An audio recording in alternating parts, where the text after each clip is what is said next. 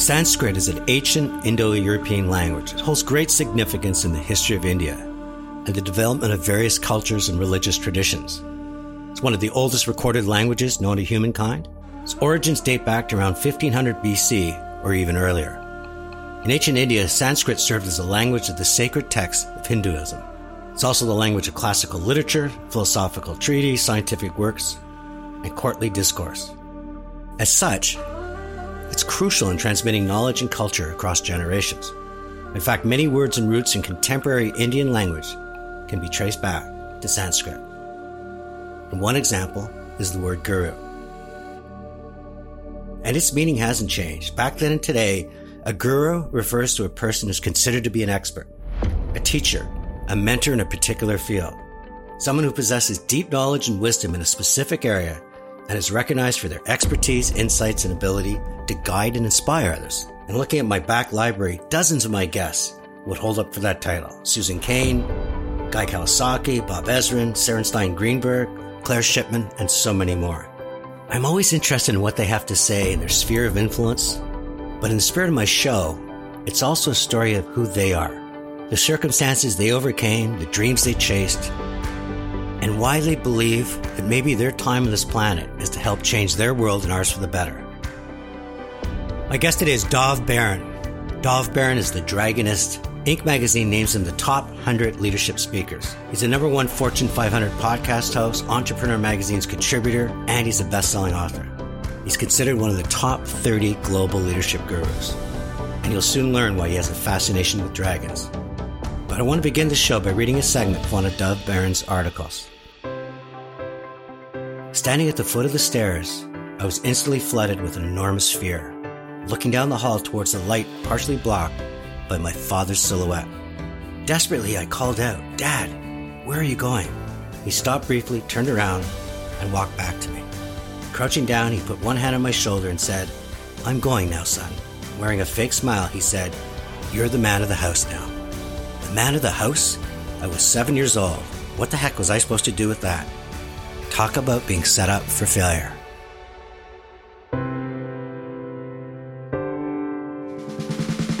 This is Chatter That Matters with Tony Chapman, presented by RBC.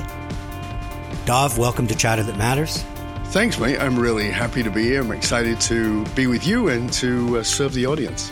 I did a lot of research and I really enjoyed it. Some great stuff that you're doing. I'm wondering if you could just share what it was like to stand at the foot of the stairs. My dad was, to say the least, not very available. And he was pretty violent to my mother. And on this particular day, I just intuitively knew something was wrong and said, Dad, stop. Where are you going?" "I'm going now, son. You're the man of the house." I mean, talk about imposter syndrome. I'm 7 years old. I'm supposed to be a man of the house. What a thing to do to a kid. But that was the turning point. It was the moment where my childhood was quite literally over. It must have been just huge weight on your shoulders, even sort of comprehending that whatever he was as a human being, he was probably a provider. He was someone that was part of your family, to just suddenly say, "I'm leaving and good luck." Yeah, it was an enormous weight because it wasn't just me. I mean, I had siblings. I was the eldest child. I had a mother who was chronically depressed. And for her, it was an overwhelming situation because now she was left as the sole provider. She is the one who had to step up. And I'm supposed to take care of her. So I've got to take care of my siblings. I got to take care of my mom. I got to take care of her depression. I got to take care of all those things. And I'm 7.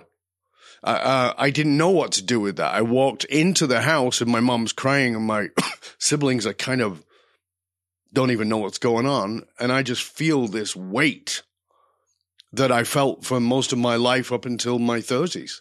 Your circumstances, you said your mom was now providing, but also what I read about your upbringing, there wasn't a lot of money to go around. If anything, you were in poverty. Yeah, our environment was, so we grew up around crime, violence, addiction, abuse, molestation. I mean, you can name off the list and we'll check all the boxes. And so back in those days, there was something called electric meters. We used to call it the lecky in England. And you put money in a machine to get electricity. And very often there was no money for the electricity, so the lights would go out. There was no coal for the fire. So we took newspapers and rolled them diagonally and tied them in knots so they would burn slow, so we could have some form of heat. And so there was no food, there was no money, there was no heat. All these things were pretty sort of normal to my childhood. Normal's a bad word, but that's what they were. And you also talked about during that time almost, I think to me, it's almost like an escape from this reality, your love of production, what you did to earn praise. And I'm interested in that. Yeah, that's an interesting point because I talk a lot about this in my work. It's called love by production. And so as a kid, as that eldest kid of my mom, she needed all the help she could get. So my mom was working sometimes 2 and 3 jobs to try and provide for us. So when she would come home, I'd be this little kid standing on a chair doing the dishes. And my mom would be like, "Oh, you're such a good boy. You're such a good son." And she would brag to her friends about what a good boy I was. Well, of course, all kids need validation. All kids need recognition. All kids need love and significance. So I went, "Oh, this works." So after a while, I noticed that she didn't notice that I'd done the dishes. I was like, "Oh, why is she not noticing?" And it's not a logical process. It's just an intuitive process. So I start mopping the floors. Now she notices I've mopped the floors, and it increases over time so that eventually I'm cleaning the entire house. I've got my kids and my siblings ready for bed when she comes home from work. I get them up in the morning. I feed them breakfast. I do all these things because love by production is never satisfied. As soon as that high wears off, where you get the accolades, you've got to go find another thing to do. And I lived my life that way for many, many, many years. In fact, when I dated, I still would do the same thing. I would like, "What can I do for you? What can I do for you?" Because it was the only way I thought I would get love. Dov, from what I understand, from that time your dad put his hand on his shoulders until like 21, you went through an incredible journey of self-awareness and some pain and some trauma to kind of break the cycle. But you also broke it with something that broke your heart. At almost 8 years old, I was away with my mom and my mom's boyfriend and their siblings, and we were camping. And I sat up in the middle of the night and started speaking in some weird language. And my mom thought, "Oh my God, this kid's possessed. And he's probably going to, we have to turn the head and puke the green." So she took me to the rabbis, and I began to be taken care of by them spiritually, understanding me. And so that was an introduction to a spiritual world for me. By the time I reached 10, I taught myself prana yoga from my stepfather gave me a book. And I'd made this commitment that I was going to get out of there. Now, that commitment actually happened at 13, 14. I was watching a documentary on TV. Now, while the other kids were outside playing and doing all the things, my mom came in and says, "Why are you in here watching telly? You should be outside." We got to tell that to all the kids now. But I wasn't. I was watching this documentary. And she said, "What's it about?" And I said, "I don't know." And she goes, "How can you not know?" I said, "I don't know." I said, "There's no words." And it was a documentary that was filmed over 4 seasons, but in a span of 10 years. So it looked like 4 seasons, but it was 10 years. And it's about this girl who's on one coast. She's on the east coast of a country, and her journey across the country and how she meets a man and meets a child. But there's no words in it. It's all beautiful cinematography. And I just said to her, "I'm going there." And she said, "Where is it?" And I said, "I think it's America." And she said, "Oh, okay. Yeah, whatever." Kids whacked. But I'd made that decision at 14 years old. I was getting out of there. So by the time I was 19, I'd had my own businesses. I'd ran my own businesses. I was doing those things. I'd studied all these different religious philosophies. And I'd made that commitment. And at 21, I got out. At 21, I turned my back on everyone. And that was extremely difficult because I will be honest with you, I already had an 18-month-old daughter at that point. I was married at 16. My daughter was born when I was 19. And at 21, she was a year and a half old. And that was the hardest part. You're listening to Chatter That Matters with Tony Chapman, presented by RBC. It's when there's something in your heart that has to come out, that you won't be satisfied until it comes out. That's your greatness. Because there is greatness within you. It is something within you, the spark of greatness. And it calls for you to share that with the world. My guest today is Dov Baron. He's a leadership guru, a sought-after speaker, and curiosity is what drives his soul. There's so much I want to cover, but two things I want to get to. You wake up in the middle of the night speaking a strange language. That just came off your lips. And, as an interviewer, you got to understand, you created a niche. I need to know what does that mean? Yeah. So we're all camping in northern Wales. The adults are playing cards, and I sit up and start going, who knows what it was, and freaked the hell out of my mother. And the next morning, she said to me that you woke up and you were saying this, and do you know what it was? And I said, no. All I know is it was Hopi. And she said, what's Hopi? I said, I don't know. Many years later, I think I was actually speaking Hopi Indian. Native American. And so it was this sense of being connected to otherworldly things. And part of why I was shipped off to the rabbis was because I had this sense of seeing through the veil, this sense of seeing beyond what I could see. So as an example, as a kid, I was a very good artist. In fact, most people, including myself, thought I was going to be a famous artist. It was my mum's bragging rights with her friends. So, sit down, our Dov will draw you. And I would draw them. But as I told you, where I grew up, there was a lot of very dark individuals. And my mum and my stepfather, particularly my stepfather, were friends with many of these very dark individuals. So I would draw them. And about halfway through, they'd get bored and they'd like, well, let me have a look. And they'd come up and they'd, oh, it's great. Wow, you're really good. And I go, I'm not finished. Sit down. So now they sit down willingly and I would complete the drawing and they would hate it. Because initially I'd draw them and then I would, in my reality, not the truth, I would draw their soul. So often it would be a very dark image and very sort of evil. It was that sense of being able to feel or intuit something beyond the physical realm, this sense of being able to look into the psyche of other individuals. Not in a psychic one, because it's not that at all. It's just this sense of really reading the resonance of that individual that that's what, like I said, that's what freaked my mom out, but it's also what I think led to that incident of me sitting up and speaking a foreign language. It sounds like the rabbis was a free therapy for your mom to take her son to and to try to figure things out. It was, back in those days, the rule was, long before Madonna made Kabbalah famous, the rule inside of the shul, inside of the synagogues, was that you couldn't learn Kabbalah till you were 42 years old. You had to be a mature man. But I was being given this insights into Kabbalah and into the mystical realms as a little boy. It made sense to me. And so when they talk about these other realms, the 7 realms, I was like, okay, it was no distance for me in comprehension of understanding it. So you turn your back on everyone, and I could sense even today the pain in your face when you were talking about, and one of that was a 1.5-year-old daughter. So that must have been a tough decision. And was that the last you saw of her? Or? No, I actually have a wonderful relationship with my daughter, but it wasn't always that way. So it's interesting that probably about 5 months ago, I called my daughter. My daughter lives in Australia with my son-in-law and my 3 eldest grandkids. And I called my daughter and I said, I need to apologize to you. She goes, Dad, you've apologized lots for, my childhood. And I said, yeah, I know. And we've done therapy together and we've done lots of great work together. I said, but I want to apologize for something specific. And she goes, oh, okay, what's that? I said, I know you see my videos on Instagram with my granddaughter, with Zara. And Zara is now 2.5. And she goes, yeah. And she goes, I love watching those videos. They're so you're so in joy and she's in joy and it's so playful. And I said, yeah, I just wish, I'm sorry because I wish I could have been there for you and had that.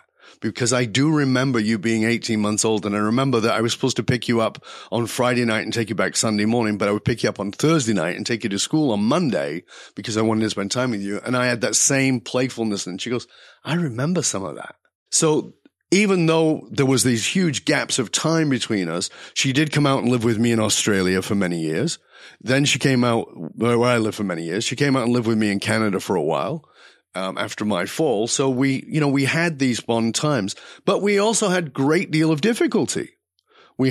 She was torn between the loyalty to her mother and the loyalty to her father. And it was very difficult for her. She came to my wedding. I invited her to my wedding when I married the second time when I married my wife, who I'm now married to for 25 years. She came to my wedding with my eldest grandson was to be my ring bearer, and they didn't stay because of a conflict. So it's not always been easy, but it's always had the commitment to have healthy, loving relationship no matter what. That's the bottom line. If it's not healthy, I'm not willing to have it. You know, you talked about it until my fall, and we're going to get to that in a moment because that's another turning point. But between you leaving and the fall, give me sort of the highlight reel because I want to make sure we got lots of time to talk about other things, but you have such a fascinating journey. As I said, I started off by studying these religious philosophies, started with Kabbalah and then prana yoga. I also was very entrepreneurial. So I started my own business at 16 years old, had a business in the UK, ran other people's businesses before I left as well. Then I began to travel the world to study. So I started to travel. I went to East Coast Canada first, and then I was in Asia and Indonesia, and then I was in Australia. All these places I was studying Vedanta, which is Hindu philosophy, Buddhism, the Tao, Gnostic and Coptic Christianity. I lived with monks, and I lived with an Orthodox Catholic bishop, and I lived with more rabbis, and studied with each of them while running my businesses. And while running those businesses, with all my spiritual studies, I got really tired of listening to people who could tell me which way my chakra was spinning, but couldn't get their shit together to hold a relationship together or make any money. And they were struggling.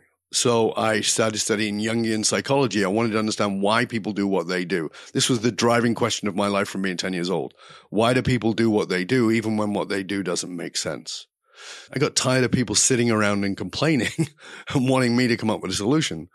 So I started studying what was then called the psychology of excellence. Today, that's called leadership.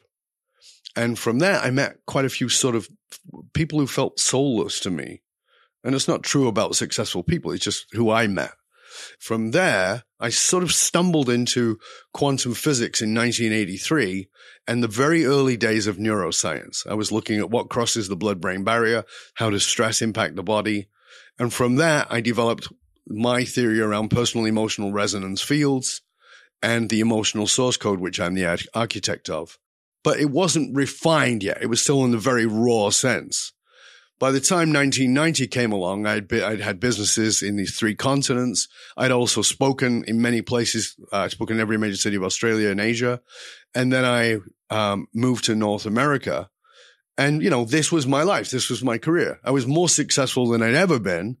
And then in June 1990, I fell approximately 120 feet and landed on my face. Got smashed to pieces. And the way you describe it is you were this adrenaline junkie. You needed to find a way to chase life and death. This was the only thing that seemed to make your eyes shine and your heart beat. You know, it's interesting because when we think about addictions, we think about addictions as in heroin or cocaine or whatever it is. But actually, from a neuroscience point of view, every human being is an addict. We're addicted to something. My definite drug of choice was adrenaline. It was the way to feel dynamically alive, clinging to a roof rack at 60 miles an hour while my friend drives down a country road. You know, it's stupid. Don't get me wrong. I'm not recommending it, but it was a way that I would do that. And so I was free climbing. It was one of the things I did. And on that day, it was destination death. I mean, I did die. I died 5 times on that occasion. You fell 120 feet, smashed your face in. I mean, how did Humpty Dumpty put you back together again? Or how did the king's horses and king's men put Humpty Dumpty back? I mean, how did you survive that? Well, physically, it's much easier than it is any other way. So I've had, I think, 10 reconstructive surgeries all up. But you can't put Humpty Dumpty together again in a mental, emotional way. And if you do, it's a fake job. It's super glue and Band-Aids. And what I had to come to realize was that I didn't want to be put together again. I did. My ego wanted me to be put together again, but I needed to not be put together again. I needed to reevaluate my life. The day I fell, I was 185 pounds of lean, mean muscle. 3 weeks later, I was 135 pounds. I lost 50 pounds in 3 weeks. So I was a bone rack. And in November, with my jaw wired closed, I went bungee jumping at 140 feet off the Nanaimo Bridge. for that same adrenaline fix. This was the awakening around adrenaline, because my buddy Mark was supposed to come with me, and he didn't come. And I saw him like a week later, and he said, "Oh, how was the bungee jumping?" And I was like, "It was great. It was so great." And I'm really excited. And he goes, "Tell me about it." And I took a pause, and I suddenly realized, I don't know. How can you not know? You did it, right? I said, "Yeah." I said, "I stood on the bridge, on the edge of that jump, with the cord wrapped around my ankles. And the guy said to me, I'm holding onto the rail, and he said to me, I'm going to say 3, 2, 1, bungee. And when I say bungee, you jump." And he said 3, and my hands went, pfft. They gripped on so tightly that I knew if he got to 1, I wouldn't let go. He said 2, I let go, and I jumped. I can still remember the top of the pine trees and the blue sky, but I can't remember anything else until I bounced at the bottom, which was a woohoo. And in that moment, I realized that was what I was chasing. I was chasing woohoo, which is I survived, I'm alive, which is how I felt in my childhood. I constantly felt like everything could go wrong. I felt like I could be attacked, molested, violence, crime. I could starve to death. I lived in that adrenaline state as a child. So this was very natural. And realizing I was chasing that moment of being vibrantly alive made me realize, what if I lived that way? And that was the last time. My friend said to me, "Are you going to go again?" I went, "Nope, I'm done with adrenaline." And he's like, "What?" And that was it. That's the last big adrenaline thing I ever did. When we return, we learn more about purpose and why it matters. And I asked Dov if what drives him still is this sense of chase for praise. Hi, it's Tony Chapman, host of Chatter That Matters. In this world of uncertainty, there's never been a greater need for individuals and organizations to lead with integrity and purpose.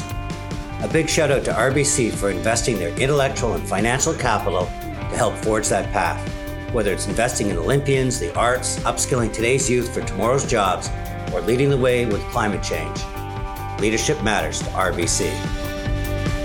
Where is the commonality between you and the people in your culture? Or do you just dismiss it and go, well, they're different than me? What if they're not? It's not about you.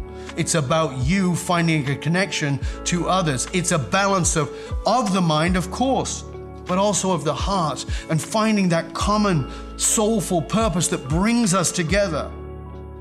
You have to love your people. You're listening to Chatter That Matters with Tony Chapman, presented by RBC. My guest today is Dov Baron. He's an intellectual firehouse. He's going to offer you insights and ideas that I think really are going to be of tremendous value to you. You talk about that time of trying to put it all together, going into the back and the recesses and going into the dragon's den. Dragon's Lair. And I want to talk about it because dragon has become a big part of your identity. So take me back to the first time that you met up with the dragon. I think the first time I met up with a dragon without realizing it was in my childhood, facing down the demons of the pedophile ring that my stepfather ran, that my sister and I were brought into. But we didn't know what they were. We didn't know what it was. We didn't know the demons we were dealing with. And I don't mean that in a religious sense, so please understand that. But the real dragon that we have to face, I mean, think about the metaphor. It's a beautiful metaphor. Because if you watch Lord of the Rings, there's a point where you remember in Lord of the Rings that they meet a dragon, and the dragon sits on top of all the gold. Metaphorically, a dragon protects that which is most valuable, and it will burn you up if you try to take what's most valuable. And when I fell, people would ask me, how you doing? And I was always like, I'm great. I'm coming back. It was bullshit. It was my ego. But when I got into that dark place and I realized how darkly depressed I was, I had to enter into that dark cave where the dragon lived. I had to go try and find the thing that is most valuable. As Joseph Campbell says, the treasure you seek can only be found in the dark cave you fear to enter. I entered that cave on a particular evening. And as I walked into that, terrified of what I would confront, I realized that the thing I wanted most was in there, but the dragon I would have to face was my own ego. because my ego did not want me to take that which was most valuable, did not want me to take responsibility for my own soul. This dragon as a nomenclature, as a metaphor, has become part of your vernacular and part of your brand. And one of the questions I have, because you are one of the top 30 gurus, you get so highly regarded, is, Simon Sinek is known for the circle, Covey for the 7 principles, Oprah for the secret. Do you be attached to a dragon? Did you ever question that I wouldn't be taken seriously? I belong more in a Marvel comic movie or the Game of Thrones than I do in a boardroom or in front of a microphone speaking to an audience of 1,000 people. I mean, I had those discussions with friends of mine who are brand guys and like, this is a bit tricky here, mate, for you to get into. And I was like, yeah, I understand, but it is a metaphor, and it's the understanding, this willingness to step into something that takes courage. And I, from my point of view, you have to face the dragon, because the dragon burns away the lies. And the question becomes, what is the lies you are attached to? What are the lies that you are clinging to that need burning away? What is it that you've got to let go of? Because we're all clinging. This is part of the addiction. We're all clinging to something. And until we can let it be burned up, it will not transmute into something else. Because fire doesn't just burn away, it transforms. And so it's this willingness to say, who I was, I need to let that burn up so that I can become who I will become. Talk to me more about the work you're doing. I was really moved by the gratitude you seem to have, saying, every person I've worked with, in every occasion, I walk away saying thank you. Mm-hmm. And I'm not sure someone in your position would always feel that way versus I have to versus thank you. So I have a philosophy. It's called the mirror philosophy. Every single person I meet is a reflection of me. So I want to say thank you for reminding me of a part of myself that I may have forgotten. You may be a very wise individual, and I may have forgotten that part of my own wisdom. And you may be incredibly ignorant and stuck and rigid and egoic. And I may have forgotten, yes, that was me. Or that is me in any given moment. And so I want to be thankful. I want to be grateful for the awakening to that part of ourselves that we want to deny. You see, in that cave in which I entered, I had to look into the places I didn't want to look. And now everybody brings that to me. So there is no client who is not a reflection of me. These people that I work with who are so eloquent and elegant and and incredibly successful and do all these things, I know that I've got something for them they don't have. But what they have for me is a mirror to show me what is most important in life and to remind them to look into that mirror for themselves. You might be listening, watching this right now and thinking, this guy's been through quite a journey. But let me ask you, what was your fall?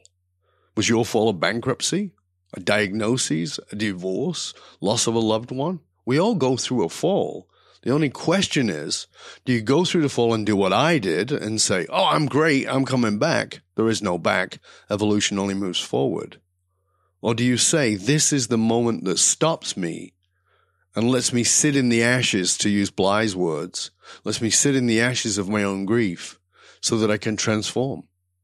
That's why I'm so grateful to everybody. Do you think part of that, and I'm not trying to play armchair psychologist, but this love of production and the sense of wanting to be praised, instead of doing dishes for your mom, you're now helping people that have the rudder on major corporations or major governments steer it. Do you think part of what drives you is that sense of walking out going, that I'm going to get that love of production? So that's a great question. Thank you for asking that. And it's an important question. Every human being has a need for significance. Doesn't matter who you are. We all need to feel significant. We all need to feel somehow important. That's not a bad need. If I'm chasing it as a drug, that's a bad thing. I'm not chasing it as a drug anymore. When I was a kid, I was, for sure. I was doing love by production. Now, of course, I enjoy that I can serve those people. I enjoy that I can make that difference. But at the same time, it's worth noting that I turn down a lot of people. People say, I want to work with you. I have to interview you. I'd like to take your check, but I can't take your check if I can't serve you. And that's what matters more. So the service is more important than the reward. And so that transfers in exactly the same way. It's like, yes, I want the reward, just like that little boy wanted love by production. But now I can live without it. So I want to now go to a rapid fire. I've only done this one other time, but you've got so many things I want to talk about. We've got such a few time. So I'm going to give you these rapid fire questions. Of all the books you've written, what do you feel is your best for someone just getting to know you? And what will the reader get from it? The simplest book would be One Red Thread, Finding the Purpose Already Woven into Your Life. It's an ebook. It's easy to read, but it will actually ask you to examine what is your purpose in life. Why are you really here? There's another book called Don't Read This, Your Ego Won't Like It. It's another one of mine. It's a fat book, but it's really written in very simple language.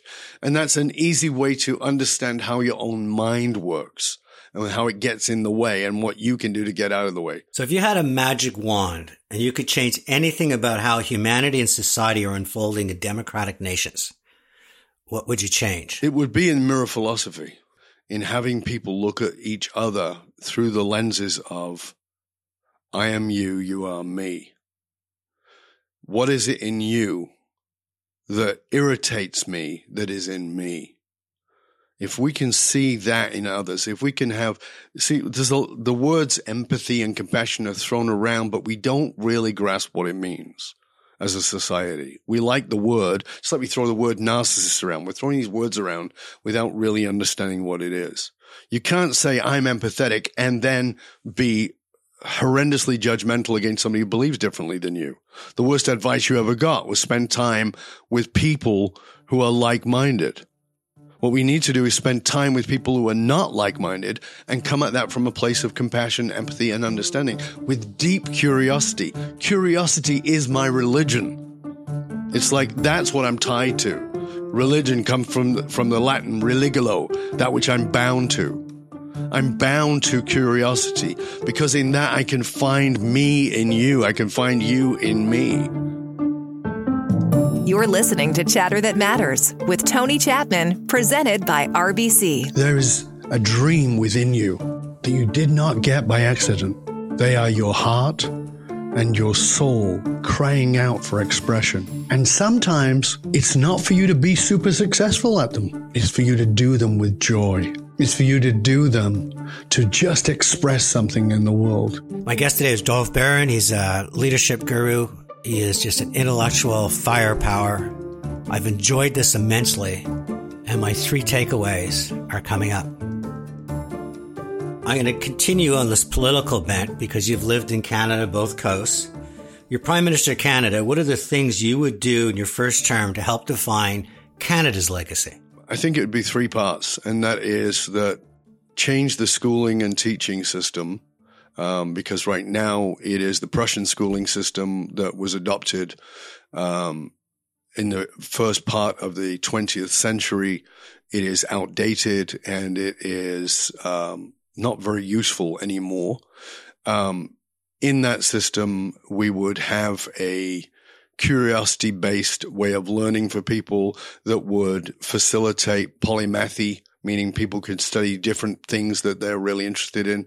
So if you're failing geography, well, that's okay, Charlie. What are you interested in? I'm interested in basketball. Okay, I want you to do some research. I want you to find out where basketball is played around the world. Now he's interested in geography because it's tied to what he's fascinated by. That's just an example. The other part of that is it blows my mind that we, when we were in the pandemic, we stood outside and we banged our pots and pans for the essential workers. And one of those essential workers that we banged our pots and pans for were teachers. We recognized, my God, these people take care of these hoodlums who are living in my house and I have to put up with them now. Oh my God. And we valued teachers. And as soon as they've gone back, we think they're overpaid and underworked. Like these are amazing human beings, and some of them do it as a vocation, not as a job. Like we need to treat teachers much better. So that would be the first part. Teaching and education would be the first part of that Canadian legacy. The next part would be homelessness and mental health. We can't deal with homelessness without dealing with mental health. Human beings need purpose. They need meaning. And a lot of the people who are homeless have lost that. They've lost their dignity. Many of them have mental health issues, and there's a problem with the system that we close down mental health hospitals. That's tragic. But many of those people are lost without meaning. They're traumatized. They're living in the trauma that never got dealt with. And we need to deal with trauma because trauma is at the root of homelessness, not having community.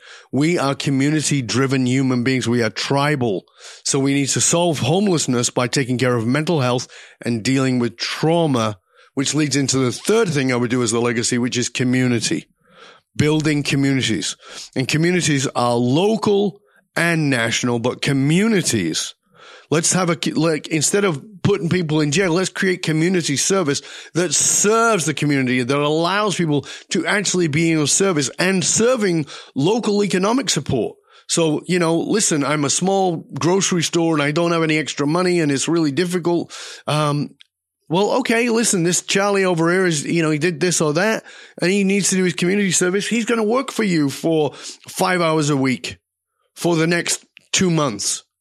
So now Charlie's learning about that small business. He's learning about economics. He's learning about a community. He's getting to know customers, getting to know people. Charlie becomes a positive member of the society that way. We've got to do this. We've got to make a difference. We've got to create communities. We've got to solve homelessness through mental health issues and dealing with the trauma that is it's epidemic. And we have to start that very early on, because the idea that we've believed politically is the world is changed by these old white men with white hair. That's not true. Think about it for a moment. It's women. Women whisper into the ears of their children. Their children grow up. And we are wanting to push them down and conform them. But without youth, there is no change. And the world is changed by women and children and artists. Those who are brave enough, courageous enough to speak out against the authority. We need to be teaching and providing at that level so that we strengthen people. We give them not just resilience, but we make them so that they are anti-fragile, so that they're getting stronger with each time something happens. They get stronger because they want to serve at a greater level. Dov, there's going to be so many people wanting to find out more about you. Point us in the best direction so that people can spend more time getting to know you versus trying to find out about you. 3 easy, simple places. You can find my podcast, which is called the Leadership and Loyalty Podcast. Find that anywhere that you listen to podcasts.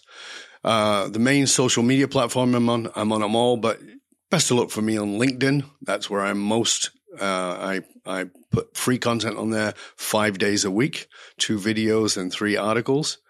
And of course, my own website, which is dovbaron.com, DOVBARON.com. And guess what? I'm insane. Here's my email address, dov@dovbaron.com. So dov@dovbaron.com. And I want you to write to me. I want you to tell me what you got out of this show. And here's the other thing. I want you to write to Tony because this is important. I have a podcast. I know what it takes. I know the amount of work that it takes. And it seems like it's a one-way system a lot of the time that we're just putting out and we don't know. He needs you to write to him to tell him what you got out of this episode or any episode. And more importantly, what are you going to do with it? Because information is worth the hole in the donut. Transformation comes from application. What are you going to do with this? How are you going to make your life or the lives of those you serve better? Write to Tony, let him know. Write to me if there's something I can help you with. Is there some way I can be of guidance to you or service to you? Feel free to write to me. Don't go, oh, well, he only deals with the really big cheesies. No, I deal with everybody. Please feel free to reach out to me. I'm happy to be of service. I always end with my 3 takeaways, and I have so many going through my brain right now. I feel like it's almost a pinball machine, but let me start with, I think you are in a rage against the machine. And I mean that in the most positive sense. I think your brain is firing on all cylinders. You see the truth. You know how we can find places to get to the middle ground, to collaborate. And you're just making your life's cause to do it. I hope there's times where you can just stop and breathe because you've got so much energy to offer the world. Second one is this concept of curiosity and how it's driven you from that first time. I don't know, Mom, what I'm watching. I don't know what I said. I don't know, but I have to find out. Instead of dismissing it, or it must have been a nightmare, or I got to turn off and go play with my friends, you've got this incredible desire to go a mile wide and a mile deep in a million different ways. And I think that's just a fantastic lesson for all of us in the sense of curiosity and how important. And then the final thing, I just did a show on homelessness with somebody who was addicted, homeless, and now an advocate for the homeless. And I think you're so right, and you're so consistent with what he says, and I'm going to repeat it because it's an important lesson of all.